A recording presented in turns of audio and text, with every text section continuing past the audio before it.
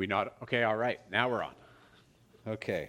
Before we begin hearing from God's word this morning, I just want to open in prayer and dedicate a little bit of time in prayer to folks from our church who are going through loss and through grief. We received word this morning that Jody Winstanley's father just passed away, and so she is obviously going to be preparing to work with the rest of their family and processing, sorting through these heavy things. And makes me think of the many other folks in our church who have lost loved ones recently. And so let me first start with a word of prayer for all those.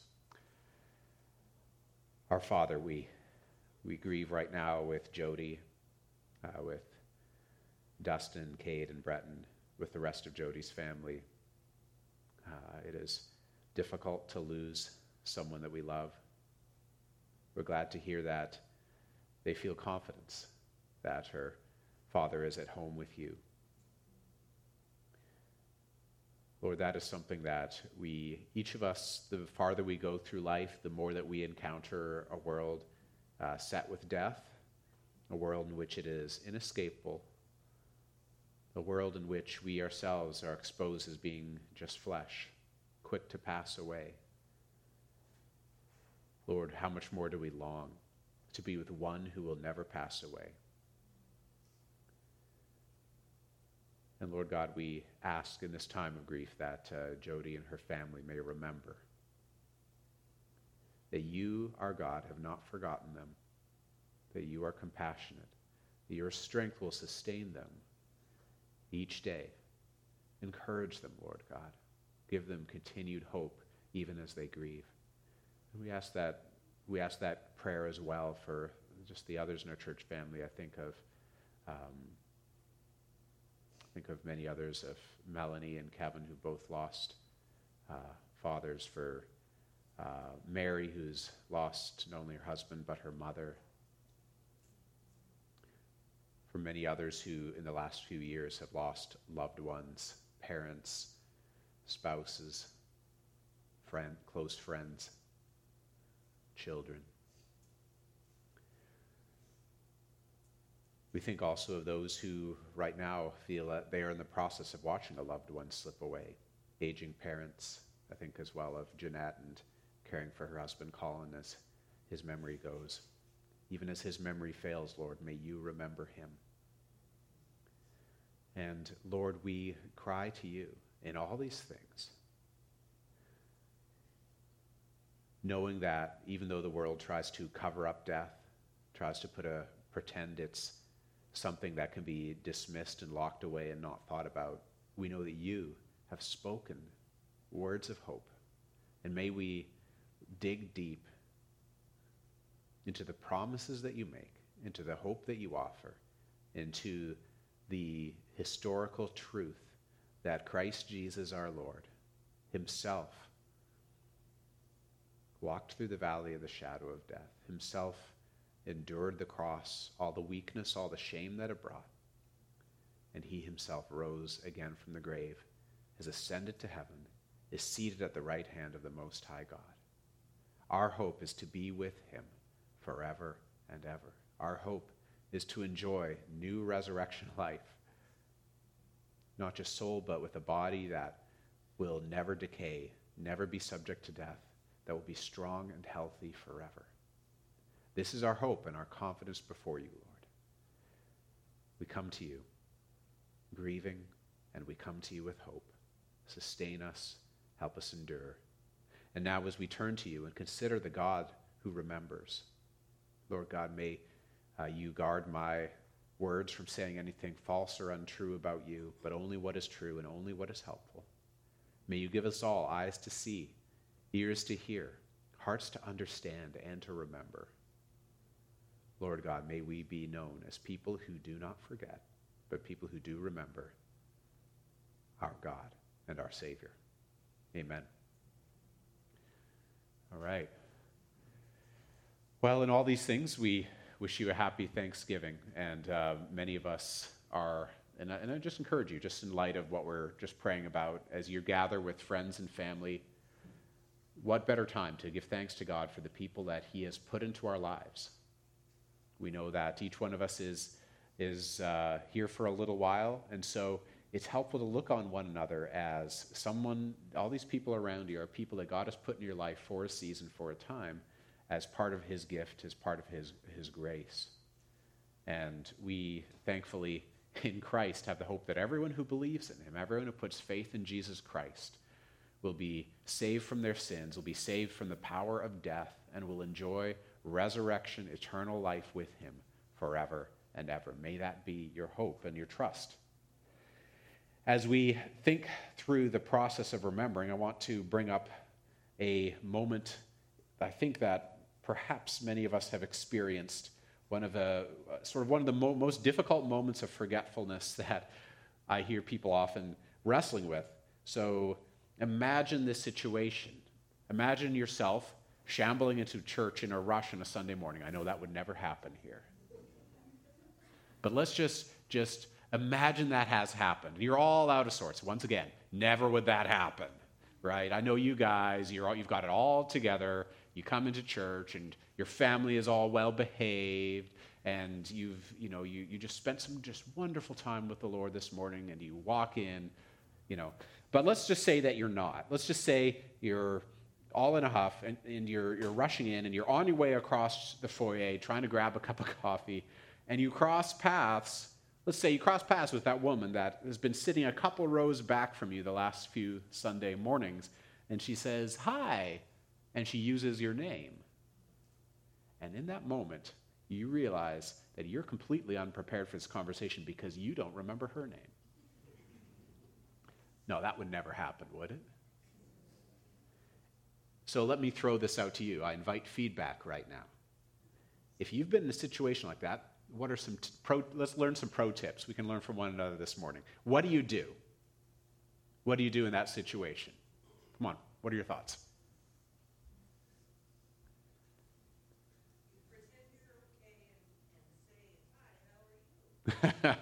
Fake it till you make it, right? Pretend you're okay. Say, "Hi, how are you?" All right, what else?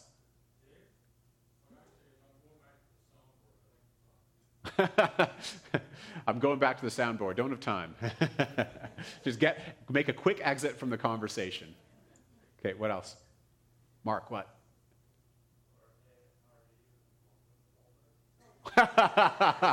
Mark is deeply experienced in this as a Walmart greeter. Yeah. What's that? Someone else got an idea? Yeah. Yeah, for me, it's very happen all the time because I forgot the name. So just I say like, "Hi, how are you? Sorry, what is your name? Can you tell me again?" So I'll be honest on that. So Kelly's got a really good tip for us. Believe it or not, you can actually ask them again. And I confess that as a pastor who is constantly being introduced to new people, I do this a lot. So one of my favorite expressions I have to do is, "Remind me your name again." Right? Remind me your name again. I have to do that quite a bit. So be bold like Kelly. It's actually okay to ask again. You'd be surprised how often people are okay with that when you think that they wouldn't be. Another pro tip, sometimes I go to somebody else who I think knows, "Hey, what was their name again? What? Who is that again? Can you remind me their name?" And then take a note. One other tip that I can give, write it down. So, some people talk about when you learn someone's name, use it a lot right in that conversation so you remember. One thing I actually do, and I thought this would be received really awkwardly, but almost everybody seems to appreciate it, is ask them, when I first introduce myself, or maybe the second time and ask them their name, I'm like, "Okay, what's your name?" When they tell me, I'm like, "Can you give me a moment? I just want to write it down." Sometimes I'll ask, "How do you spell it?" And that might seem a little weird, but almost every time people seem really appreciative. And you know why? Because they're always forgetting other people's names too. It's a common human experience. Why do we consider it so meaningful when somebody actually remembers their name? Let me throw that question out to you. Why do so many people consider it meaningful when someone remembers their name?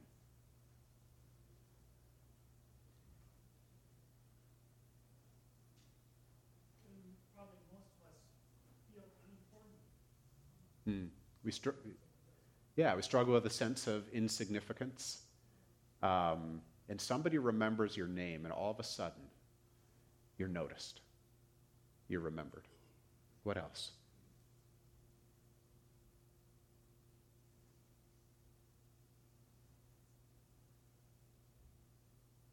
They actually paid attention last time. They're actually paying attention to you. Yeah? Someone made an effort. Someone made an effort to pay attention to me, to see me as a person, because when you name someone, you're personalizing them. And all of a sudden, when I carry questions and doubts about, is there significance to me or not, that's someone's way of saying to me, yes, there is. Yes, there is. I remember you. I remember your name. Remembering is an important way of relating to one another. And we all know that. Almost all of us carry an experience at one point in our life, or maybe it's a common experience throughout your life, the experience of being forgotten about. And that can be very painful. Typically, when someone forgets our name, it's not that big a deal. But when it's someone close to you who just forgets about you, that can hurt. Have you ever had a friend who just forgot to show up when they said they would? A friend who forgot to call in your time of need? A friend, perhaps, who simply forgot all about you? Did that not make you feel discouraged and ashamed? Did it not make you feel like nothing that you were forgotten? That sense of discouragement that we are forgotten is a sense that Scripture talks about quite a bit. It is something the Bible speaks of. And I want you to take a look at me in your Bibles at a moment of discouragement, a moment when people feel forgotten. And it's in Isaiah chapter 49. So Isaiah chapter 49. Now, if you don't have a Bible with you, I'll invite you, just raise your hand. Our usher sitting in the back can provide you with one. And if you're using one of the blue Bibles that our ushers have to hand out, this will be on page 610. Page 610 is where we're going to find Isaiah chapter 49, verses 13 through 16. Isaiah 49, verses 13 through 16. And here is the word of the Lord. Just a bit of background before I read it. The prophet Isaiah is delivering a message from the Lord, and he's delivering it to the people of Jerusalem, the city that's sometimes also called Zion. And he is delivering this message. He's preparing the people for a time that is coming, a time when they will be suffering, a time when they will be in exile, a time when they will be tempted to think that the Lord has forgotten them. The Lord is not thinking of them anymore. And here is what we read. And I'll start by reading verses 13 and 14. Sing for joy, O heavens, and exult, O earth. Break forth, O mountains, into singing. For the Lord has comforted his people and will have compassion on his afflicted. But Zion said, the Lord has forsaken me. My Lord has forgotten me. And so Isaiah begins with a call for the heavens and the earth, the mountains, to celebrate the Lord is going to comfort his people. After many years of oppression, years of exile, he is looking into the future. Isaiah sees the Lord, their God, showing up and caring for them with deep compassion and caring for all of their needs. But they just don't see it. They don't see it at all. They don't see that happening. They have trouble believing that things are ever actually going to change. Their world is a mess. Their lives are a train wreck, and they have come to this conclusion. The Lord has forsaken me. My Lord has forgotten me. So what does the Lord have to say to them? How does the Lord tell them that they have an interpretation of the events of their lives, the circumstances of their lives? They are seeing it, they're seeing these events and circumstances, and they are interpreting them, and their interpretation, the story they are telling, is all wrong. How does the Lord reassure them? With the truth. Here's what he says to the city of Zion in verses 15 through 16. Can a woman forget her nursing child, that she should have no compassion on the son of her womb? Even these may forget, yet I will not forget you. Behold, I have engraved you on the palms of my hands. Your walls are continually before me. The Lord is reassuring his people. He has not forgotten them. He remembers them. So does the Lord remember? Yes, he does. So this brings us to a question. The Bible frequently speaks of the Lord remembering. What does it mean for someone to remember? What does it mean for someone to remember? I suppose you get a neuroscientist up here to talk about how memories are stored in the brain, how recall happens, things like that. But we kind of know some of the obvious stuff. To remember is simply to call something to mind. To call something to mind. We talk about remembering in a very casual way a lot of times. Memory can be a casual thing. We remember random trivia. We remember old jingles from McDonald's commercials. Sometimes we remember songs that we wish we didn't remember, that we can't seem to get out of our heads. Sometimes we don't remember things. We forget where we put our keys. But when the Bible speaks of remembering, it's usually speaking of something that's more significant than just a simple recollection of facts, than simple thoughts that pop into our head, unbidden, unprompted. Look at the way that Isaiah 49 speaks of forgetting. Look at verse 14. Zion, the city is, Isaiah portrays Zion, the city, as saying, the Lord has forsaken me, or abandoned me. My Lord has forgotten me. And those two lines are in parallel with one another. And that's the way Hebrew poetry works, is lines that are put in parallel with one another. And often the two lines in parallel draw out extra meaning. They paint the same picture twice. In the second line, the word forgotten becomes a substitute and an expansion of the word forsaken. So the idea is that remembering is the opposite of forsaking and abandoning. Remembering is a form of loyalty. For the Lord to forget Zion is for the Lord to forsake or abandon Zion. And then in verse 15, the Lord responds, can a woman forget her nursing child, that she should have no compassion on the son of her womb? And notice there's parallels again. The word forget, there's a substitution here. Have no compassion. Have no compassion. Remembering is a form of compassion, the way that the scripture speaks of it. Or at the very least, of attention. There are times when someone remembers someone, and what it indicates is they are paying attention. For the Lord to forget Zion is for the Lord to have no compassion to Zion, or for the Lord to pay no attention to Zion and its situation. Then finally in verse 16, the Lord says, your walls are continually before me, speaking of the walls of the city. To remember someone or something is to have it front and center in your thoughts, in your mind's eye. You see it. In your mind's eye, you see them. You remember what is important to you. You remember what really matters to you. It is this active sense of remembering, this attentive sense of remembering, that is what the scripture speaks of. And so if remembering means to place somebody front and center in your thoughts, if it means being loyal and attentive to that person, how is remembering done? How does a person remember? Well, perhaps as you've grown older, that has become a very pressing and significant question. How do I remember things? Your memory may not be quite what it used to be. I mean, I am not even in my 40s, and already my memory is not quite what it used to be. Right? Who knows? I wonder what things are going to be like when I'm twice my age. We tend to think of memory as something spontaneous.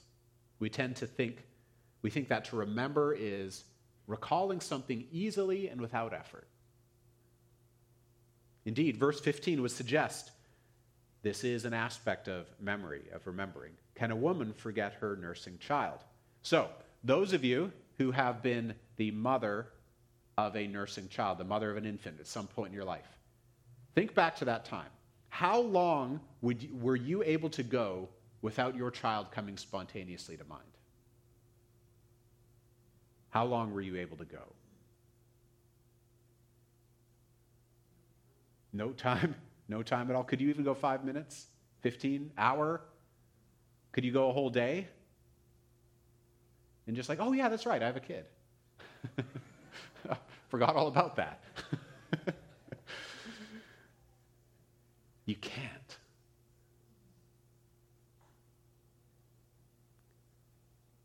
Even if you were to take a break, leave the house for a few hours, go get a coffee, run some errands, your child would always be on your mind, always popping back in.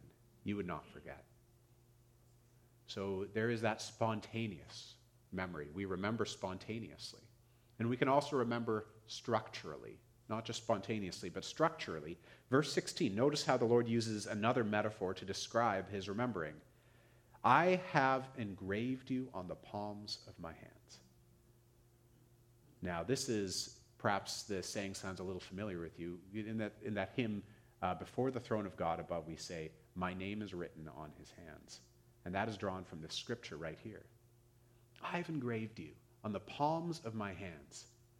When you really want to remember something, when you want to make sure you do not forget, what do?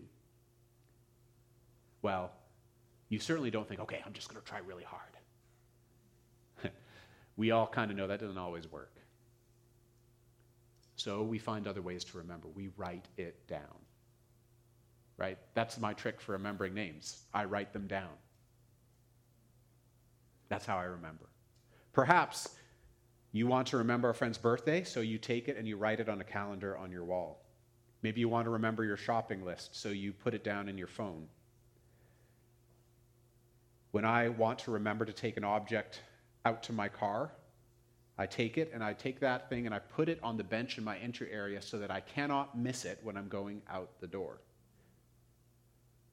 We create some sort of memory structure that is outside of our own brains to prompt us to remember people, to prompt us to remember things that are important to us. You do that because it matters to you. It is important. Even if your internal, spontaneous memory isn't what it used to be, you still find a way to remember what's important to you. Let's look at the way that the Lord remembers in these verses. Verse 15. Can a woman forget her nursing child, that she should have no compassion on the son of her womb? Even these may forget, yet I will not forget you. It is unthinkable, right? It's unthinkable that the mother of a nursing child who is so dependent on her hour by hour that mother would be so uncaring as to forget that she even has a child at all. But the Lord says that the ironclad memory of that mother is forgetfulness compared to how he spontaneously calls to mind his own people whom he loves. Sooner would a nursing mother forget her child than that the Lord would forget his people. And the Lord speaks, not only that, he says, let me go one bit further. Let me talk about this structural memory. I personally have known people who compensate for a weak memory by taking a pen and they write important information on their arms and hands, right? I've seen people who, it looks like they're covered in tattoos, but on closer inspection, no. It's just like, remember to get groceries, tonight. And the Lord doesn't settle for a pen that can be wiped away easily. Verse 16, behold, look, I have engraved you on the palms of my hands. Your walls are continually before me. The Lord speaks of engraving, carving you, inscribing Zion right on the very palms of his hands, so that they are always before him. Permanently etched right where he is going to see it, never to be wiped away. That metaphor is how ironclad his memory is. He simply refuses not to remember. In comparison, you and I aren't that good at remembering. The people we know aren't that good at remembering, but the Lord is very, very good at remembering. When he remembers, nothing can cause him to forget. So how does this truth help us? To answer that question, we need to know this. What exactly does the Lord remember? What does the Lord remember? Let's take a quick tour of some scriptures. One of my favorite places to start, usually when it comes to a word like remember, is when does it first show up in the Bible? That is usually going to set the stage for how it is used the rest of the way through Scripture. The first place the word remember shows up is during the great flood, when God had Noah and his family get on the ark with a whole zoo full of wild and domesticated animals. The floodwaters, from Noah's perspective, he looks out, the floodwaters have destroyed everything as far as the eye can see. The people and the animals on the ark are left floating on that expanse of water. They are alone. They are helpless. Perhaps it is easy to think they have been abandoned.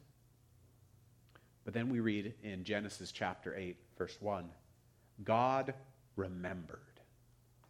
God remembered Noah and all the beasts and all the livestock that were with him in the ark.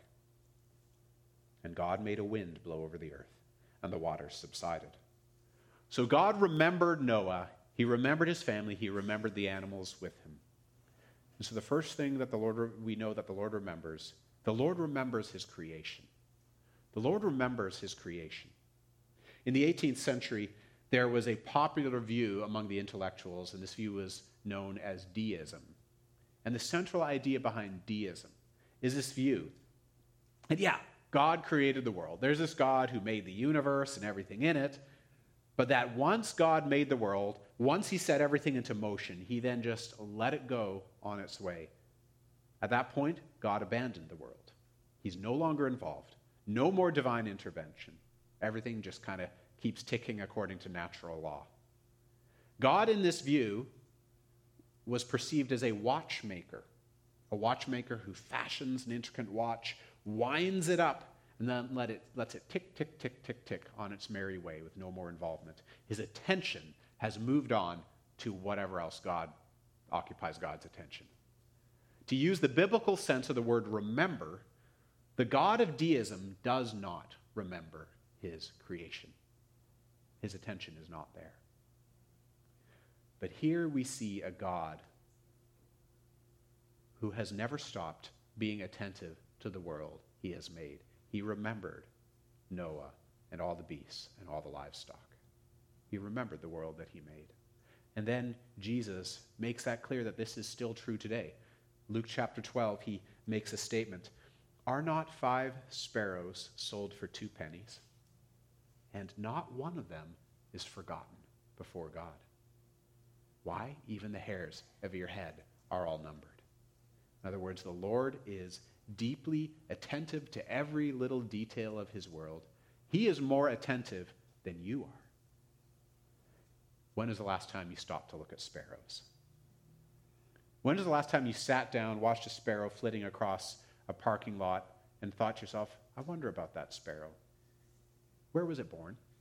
What was its childhood like? Does it have a mate? Does it have offspring? Wonder what that sparrow's concerned with right now. What's it been eating for dinner? Where's it going to get its food from? Do you ever think like that? No, you don't. You don't even notice the sparrow. If anything, you're like, oh, get away. Don't poop on my car. Right?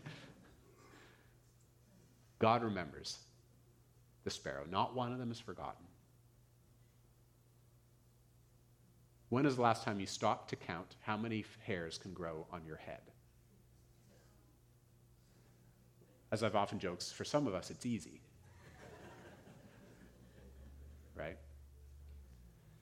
For some of us, that number gets lower and lower with each passing year. But did you ever count them? How many hair follicles do you have? Anyone know the answer to that? Wow, you guys just aren't that self-aware, are you? The Lord knows. The Lord knows exactly how many hairs there are on your head at every moment of your life. He knows you that well. He has not forgotten even the hairs on your head that you don't even notice have fallen out. The Lord remembers his creation. He is deeply attentive. Now, in a moment, we'll talk about what a comfort that can be. But for us, if we are being honest, if we know ourselves well, and if we know the world we live in, what other people can be like well, the fact that the Lord remembers everything may not be such a comfort, nor should it be. If the Lord knows everything about you, if everything that you do is under his gaze, under his attention, and he misses nothing, including things that you don't even know about yourself, what about the evil things you do? What about the wrongdoing?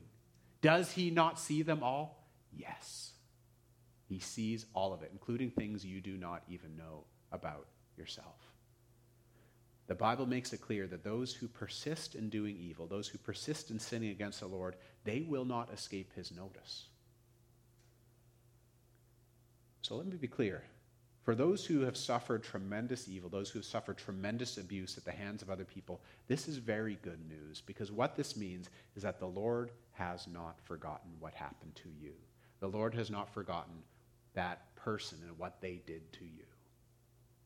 That's why in Psalm 137, we have an exile from Jerusalem who is pleading with God to remember the enemies, who reveled in the destruction of his home and the murder of the people around him. He says, "Remember, O Lord, against the Edomites, the day of Jerusalem, how they said, lay it bare down to its foundations." And he pleads, remember, Lord, don't forget them and what they said and what they did.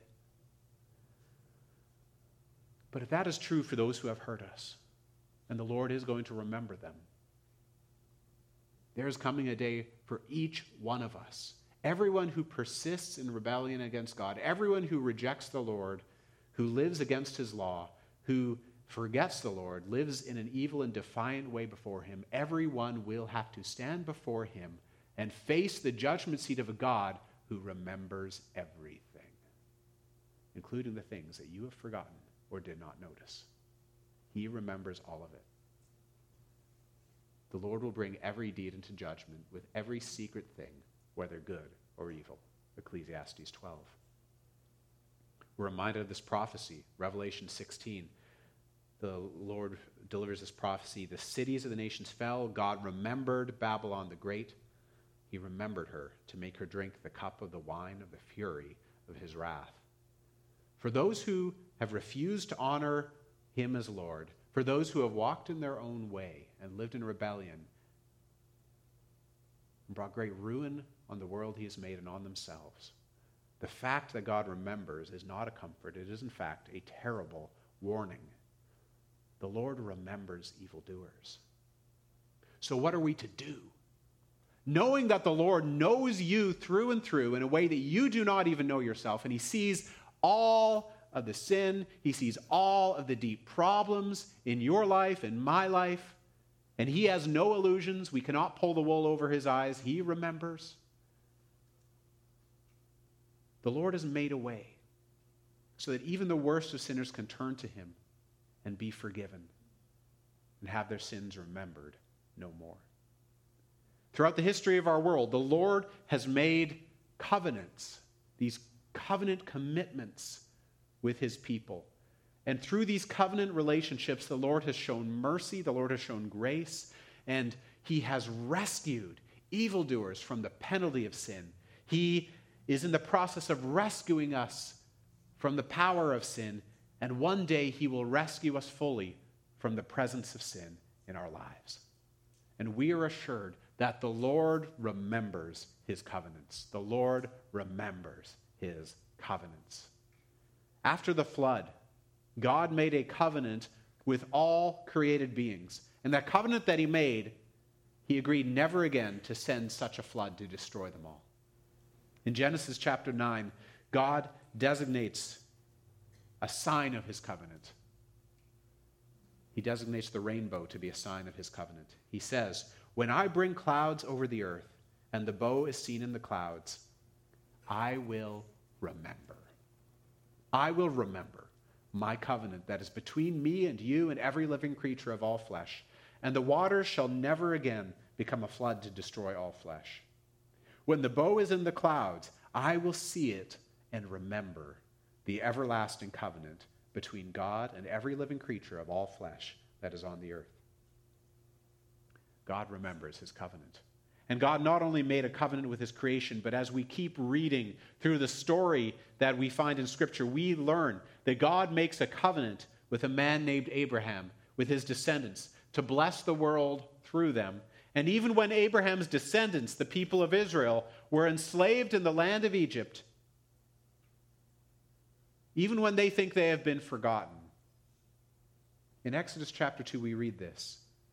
During those many days, the king of Egypt died, and the people of Israel groaned because of their slavery and cried out for help. Their cry for rescue from slavery came up to God, and God heard their groaning, and God remembered his covenant with Abraham, with Isaac, and with Jacob. God saw the people of Israel, and God knew. It had been hundreds of years since God had made that covenant with his people.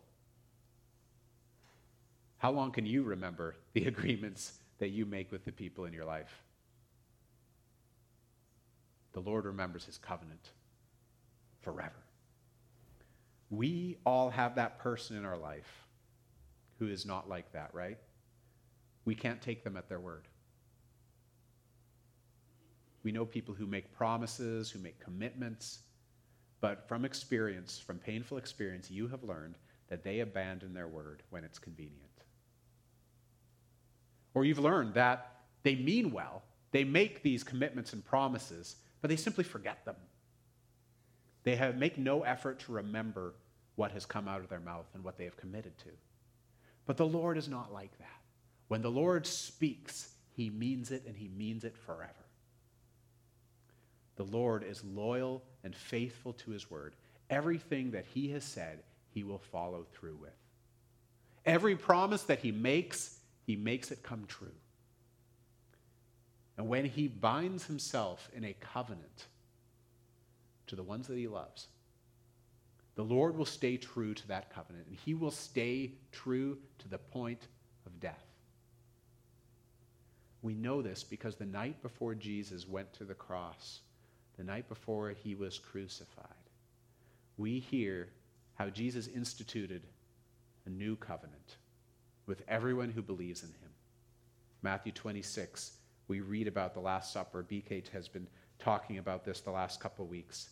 He took a cup, and when he had given thanks, he gave it to them, saying, "Drink of it, all of you, for this is my blood of the covenant, which is poured out for many for the forgiveness of sins." Jesus, the Son of God, he went to the cross in faithfulness to his covenant promises. His blood was shed for that covenant. His life poured out as a sacrifice for many. This is the means by which we are forgiven. This is the means by which God takes evildoers and welcomes them into his family. Jesus Christ took the penalty of sin in our place. To be counted in covenant with Jesus Christ is to find forgiveness and new life. This is how God remembers us, not as enemies and evildoers, but as people of his covenant, a people for his own possession, his own nation, his own children. The Lord remembers his covenants. Now, perhaps we may be tempted to think, though, that, sure, okay, God remembers his covenants. He's made these commitments, he's made these promises. Does he now regret them? Maybe he remembers them the way we often do. We make a commitment, we make a promise to someone, and then later we think, oh man, I've got to follow through with that, don't I? Not for this person, Lord, please. We have that begrudging spirit. I made this commitment, but really, why did I make it with this person? How many times have you made a promise, made a commitment? Okay, I will spend time with you, or I will help you. And then you found yourself later going, You're doing it with a spirit of irritation. You did it, and so you follow through. You follow through with your commitment, but you're doing it for your own sake. You're doing it because you're like, look, I'm a person of integrity. I keep my word and my commitments. I'd feel guilty if I didn't do this, so I'll do it. But you're not doing it for the sake of the other person.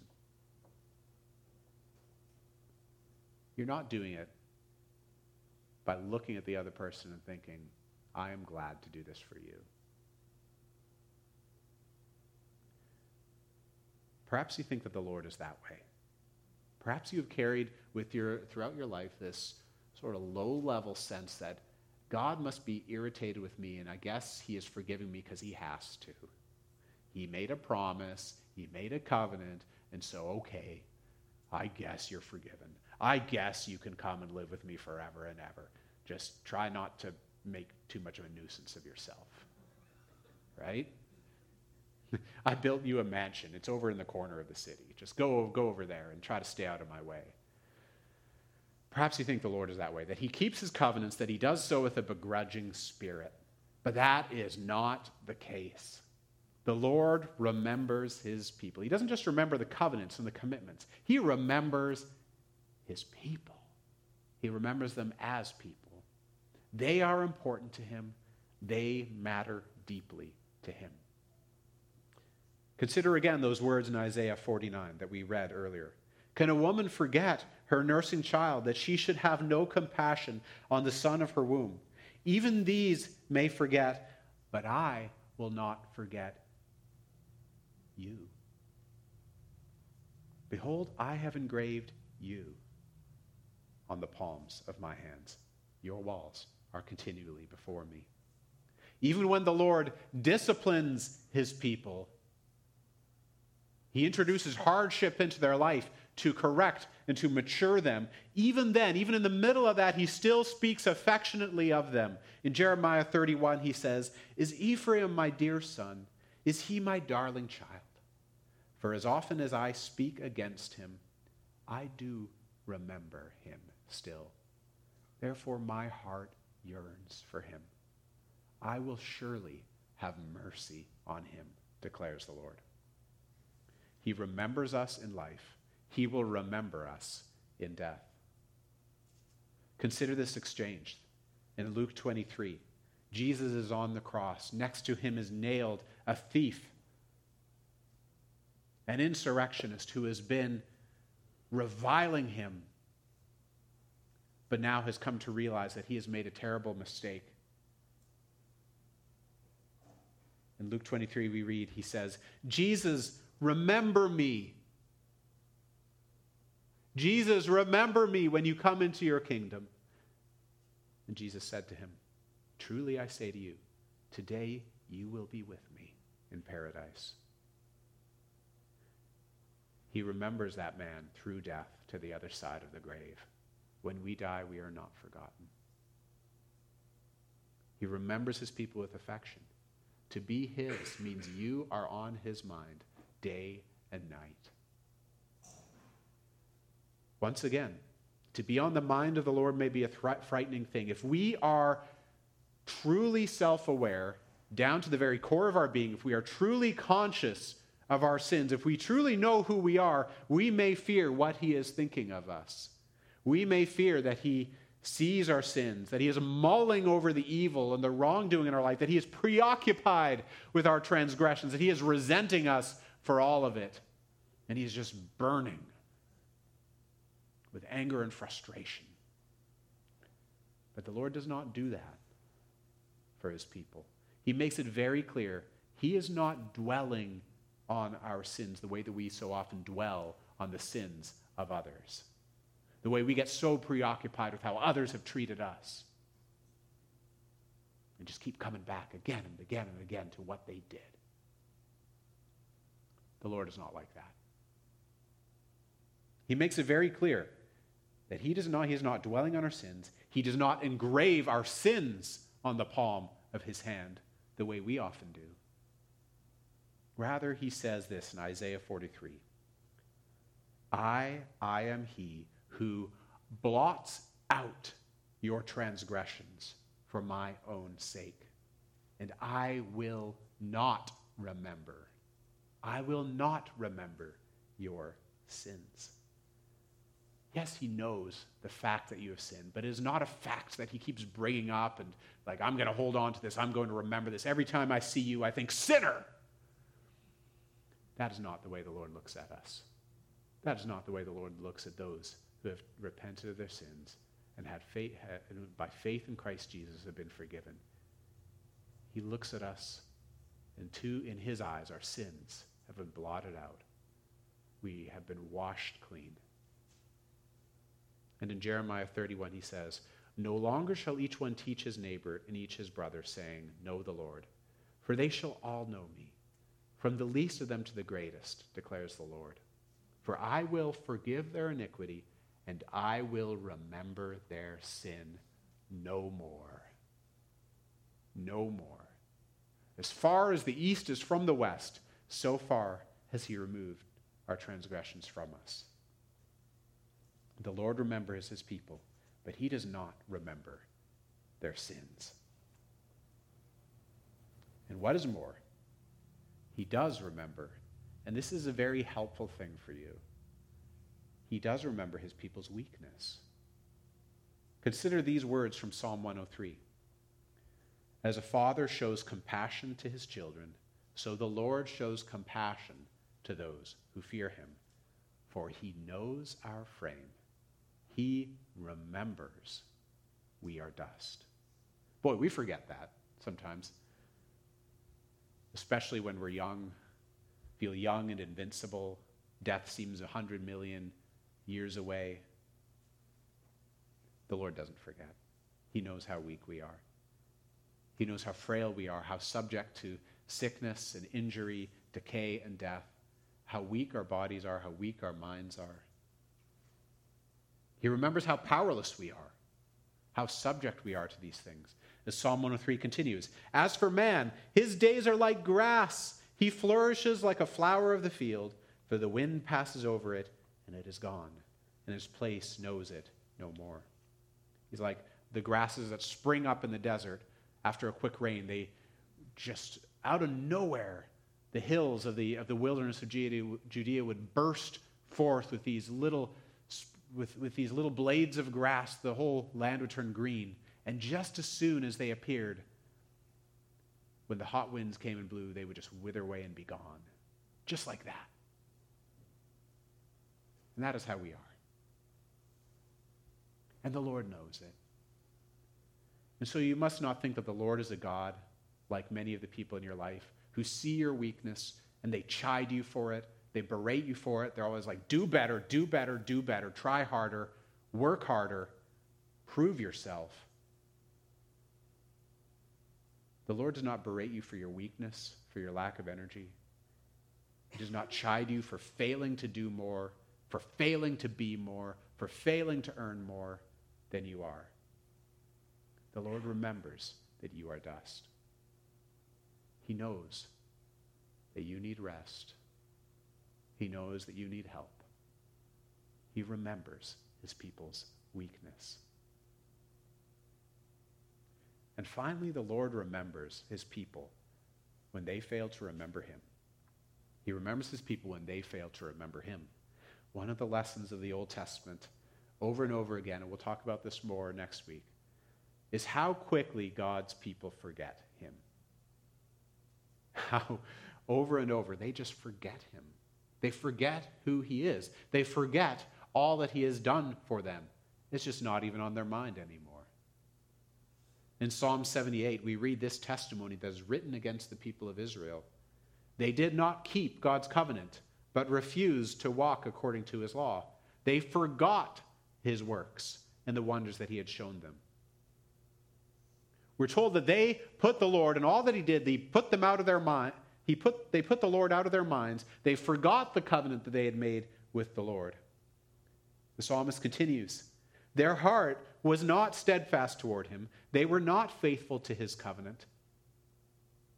Yet he, being compassionate, atoned for their iniquity and did not destroy them. He restrained his anger often and did not stir up all his wrath. He remembered that they were but flesh, a wind that passes and comes not again. As we have already seen again and again, the Lord remembers, the Lord proves his faithfulness and shows mercy and compassion even when we fail to remember him. Even when we fail to remember him. For who here can say with confidence, I never forget the Lord. I never forget who he is. I never forget all that he's done for me. We forget all the time. We lose sight of him. We lose track of him. And we need to be reminded again and again and again. But even when we forget, the Lord remembers. One author puts it this way: we also find comfort in knowing that even in our forgetting, God doesn't forget. He continues to know us. In fact, it is far more significant that God remembers us than that we remember him. This speaks to the reality that our salvation from beginning to end is by grace. In grace, God reaches out to rescue us, not the other way around. This is a deep comfort. When you turn away from him for a little while in disobedience, God remembers you. God continues to welcome you back. Come home again. When you grow fearful, when you grow forgetful, he remembers you. He invites you, come back and trust me again. And in old age, even if you lose all memory of your life, even if you, perhaps through dementia, forget your loved ones, forget yourself, even forget so many of the things that you learned about the Lord, yet still the Lord remembers who you are. And he remembers that you are his own people and that you belong to him. You may fail to remember. You may be quick to forget. But does the Lord remember? Yes, he does. Our God and our Father, we need to be reminded of this. Our thoughts and our hearts turn in 1,000 different directions and so often away from you. This very day, it will not be long before each one of us, for a time, forgets you. We lose sight of you. We forget who you are in all your greatness, all your goodness. We forget that you were present among us. We forget all that you have done, the covenants you have made, the work of salvation you've done throughout history. We forget your promises. We forget your warnings. We lose sight of all these things, and we get so flustered and so caught up in the momentary trials and troubles. We become like Peter, looking around on the Sea of Galilee, realizing he is standing on a stormy sea, no longer looking at Jesus, but seeing the situation around him and forgetting who it is who is sustaining him and welcoming him into the boat. We forget, Lord, but you have never forgotten us. Hold us tight, Lord. Confirm to us your promise. Amen.